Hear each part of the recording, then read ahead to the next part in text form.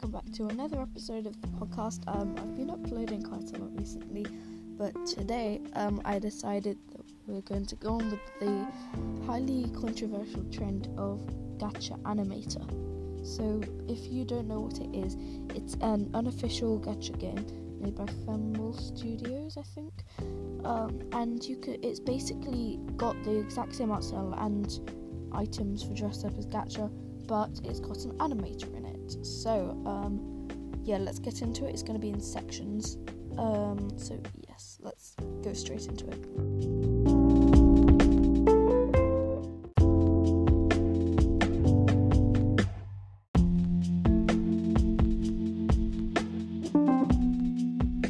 Okay, so this segment is going to be about the character creator in it, because in order to animate your characters, you need to actually have a character. So the character creator in it is actually basically like Gacha Life, and it's very like similar in that sense, because it's got limited like options for your clothes, but it's got a lot more colours, and if you can also make your own colours like on the colour wheel, which I thought was actually pretty impressive.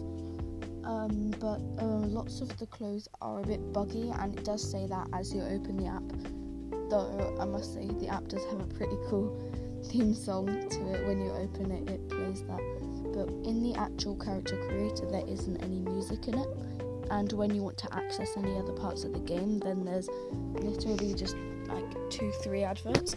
So obviously they need to make their money some way, but like it's a little irritating after a while. Yeah. But it did say that the project is like unfinished, and that lots of the like items and clothes, they'll be buggy, which you can see examples of, but it's been surprisingly well put together for an unofficial gacha game, and the character creator did honestly impress me. The only problem that I have with it really is the organisation of it. So for those of us that are used to using Gacha Life or Gacha Club, you know that it's organised very well into like face, body, legs, accessories, stuff like that.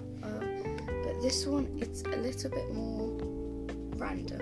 By the way, excuse my throat, I've got a really blocked throat, so I'm sorry about that. Like, it's just got like the head, the hair and stuff, but it's got like different categories for eyes and stuff like that. So in future I would like to see it a little bit more organised, but it's surprisingly good, I'll tell you that.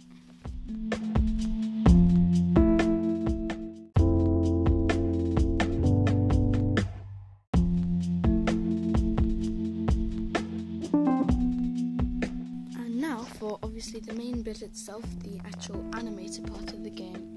By the way, I'm wondering, do you like this more like sort of structured style of setting up the podcast, because they've got like all the sections and interludes? If you do, I'll set a question down below, because it would be nice to see what you think. So the animator is set out to where you've got the different body parts, like the upper arm, the lower arm, its visibility, stuff like that, and with like a little slider, and you drag this slider and it will move accordingly. And the way that that works is on the animator, it's got different lines, each line for a body part, and whenever you move it, it creates like a little diamond on it, like it marks when it moves. So you've got your sequence of those diamonds, and you can play it by pressing obviously the play button, and it runs actually really smoothly. So I thought it would be like pretty laggy and not work too well, but it runs really smoothly and plays exactly what you've made on the track there. So the animator itself is actually pretty good. It's just a little tedious to have to like scroll down to get to like the ones at the bottom, but apart from that, the animators is actually really well set up, and so I would recommend the game. So yeah, the animator part of it is made really well, although the downside of it is probably how it's set up in terms of ways to play the animation. So you can set it on loop and just watch it on loop, but all it doesn't give you a tutorial for how to use the animator itself. It literally says, welcome to Gacha Animator, no tutorial at all. So it doesn't really explain it. So all of the buttons at the top of the animator don't really make much sense, and I haven't pressed any of them because I don't want to mess up my animation, because if I do say myself, I'd made quite a decent one. But like, it's a really good animator for an off-brand game.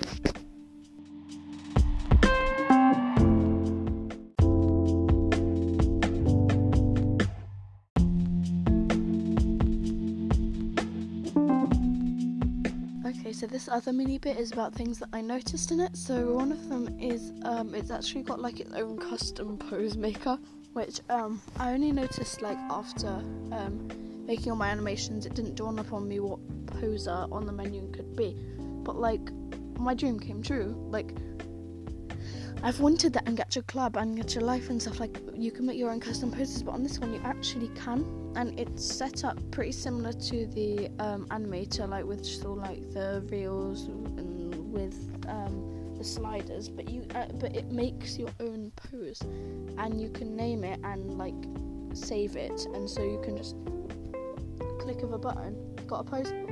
And included in these poses are actually facial expressions that you can click onto, and it will change to them too, because facial expressions are part of the pose, which I just thought that was really cool actually, and that's something I'd like to see in Gacha Club itself, not just the animator. The other thing I noticed is how they've done a very crafty thing on how they can get their users to willingly watch ads. Yeah, willingly. So at the top of the menu it will say a number and then SP, and that stands for support points, and basically they'll give you 10 support points each time you willingly watch an advert, and I think you get like a small amount every time it gives you an advert, like as you're loading a new part of the game.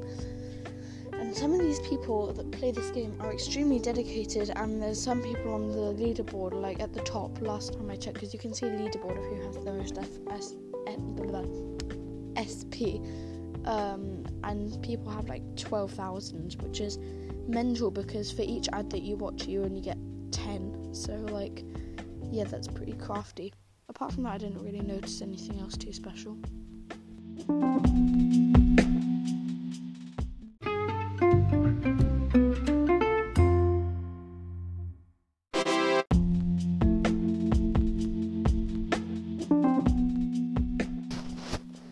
As the trumpets might have inferred, time for the all-important conclusion. And yeah, damn, I'm actually setting this up like a proper like review or something.